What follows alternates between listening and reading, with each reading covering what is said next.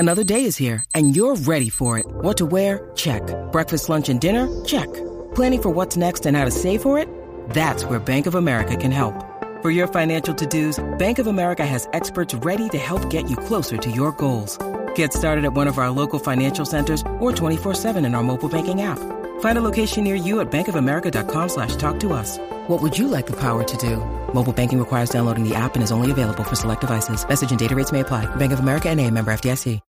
When you need mealtime inspiration, it's worth shopping Kroger, where you'll find over 30,000 mouth-watering choices that excite your inner foodie. And no matter what tasty choice you make, you'll enjoy our everyday low prices, plus extra ways to save, like digital coupons worth over $600 each week. You can also save up to $1 off per gallon at the pump with fuel points. More savings and more inspiring flavors make shopping Kroger worth it every time. Kroger, fresh for everyone. Fuel restrictions apply.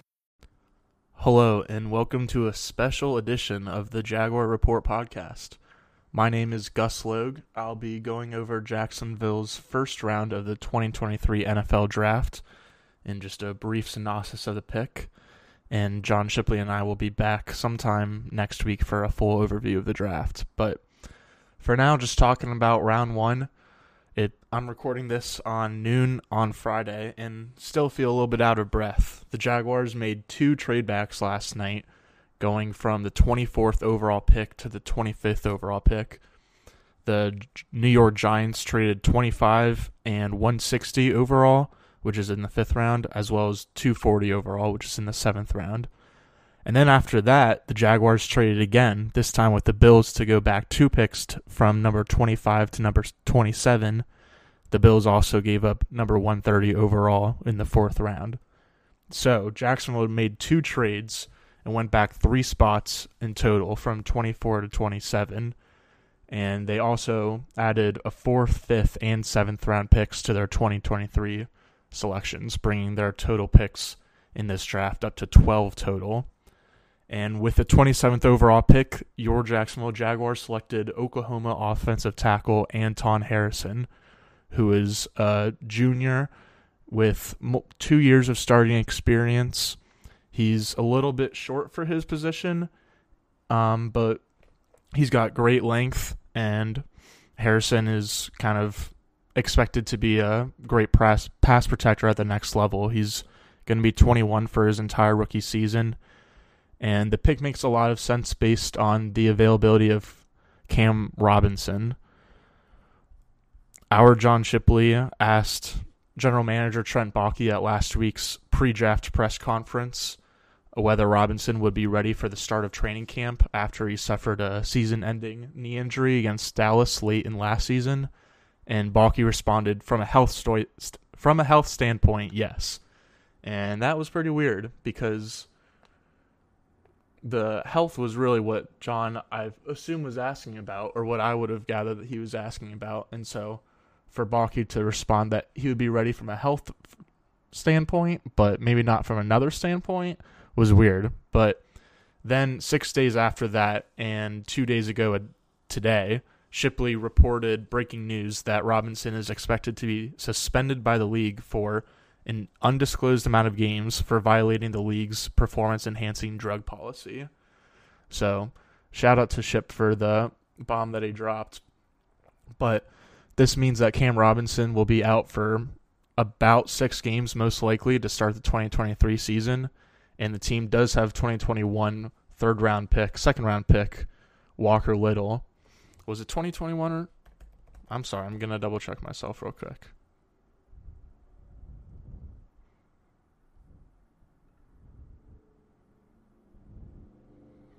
All right, how to get that right. It was 2021 is when Walker Little was selected, 45th overall. And so the team is now going to be going forward with Little and Anton Harrison as its likely offensive tackles of the future. Robinson has the upcoming suspension, and he also only has 2 years remaining on his contract. But in 2024, there's zero money guaranteed on his salary for that year. So it seems likely that Harrison is going to start at one of the 2 tackle positions in 2023 and then be the starter of the future if/when Cam Robinson is cut next offseason. And it's possible that Harrison starts out the season, and if he does well enough, then he'll just play out the entire season for Jacksonville. In terms of whether he'll be on the left or the right side, I don't know if Trent Baalke or Doug Peterson discussed that last night at media availability, but I would guess that Walker Little will be on the left side of the line to start, and Anton Harrison will be on the right, and they're going to go from there. Baalke did mention last night that Harrison has some positional versatility, and I think it would make a lot more sense if they had Walker Little, who has more NFL experience, obviously, to start out on the blind side. Peterson also mentioned the fact that the Jaguars wanted to protect Trevor Lawrence, and that seems like a fair priority. I would also add that it seems like the biggest criticism of the pick was less to do with Harrison himself and more of the other options on the board. Nolan Smith from Georgia, Brian Branch from Alabama, and Osiris Torrance from Florida were all still on the board, and those were kind of the 2 or 3 guys that a lot of us, myself included, expected the Jaguars to target at 24th overall, but they were all still available, as well as other top prospects, Miles Murphy from Clemson, Joey Porter Jr. from Penn State, and Michael Mayer from Notre Dame. So there were a lot of options. All of those players were available with the 27th pick, and the Jaguars instead prioritized protecting Trevor Lawrence. So some people would say it's panicky coming off the Cam Robinson news, but I think that Baalke said that Harrison was the highest graded player remaining on their board, and B, in the second round there's going to be a lot of options for cornerbacks and edge players, and not as much for offensive tackles.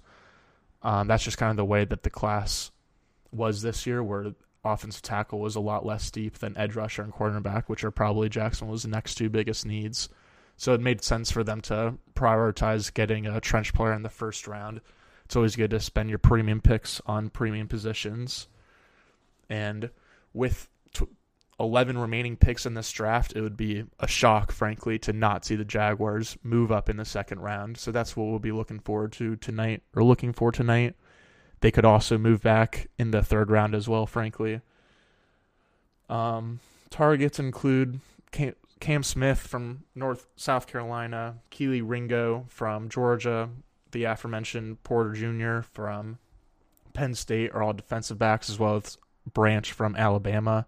And then edge rushers include Keon White from Georgia Tech, Derek Hall from Auburn, BJ Ojulari from LSU.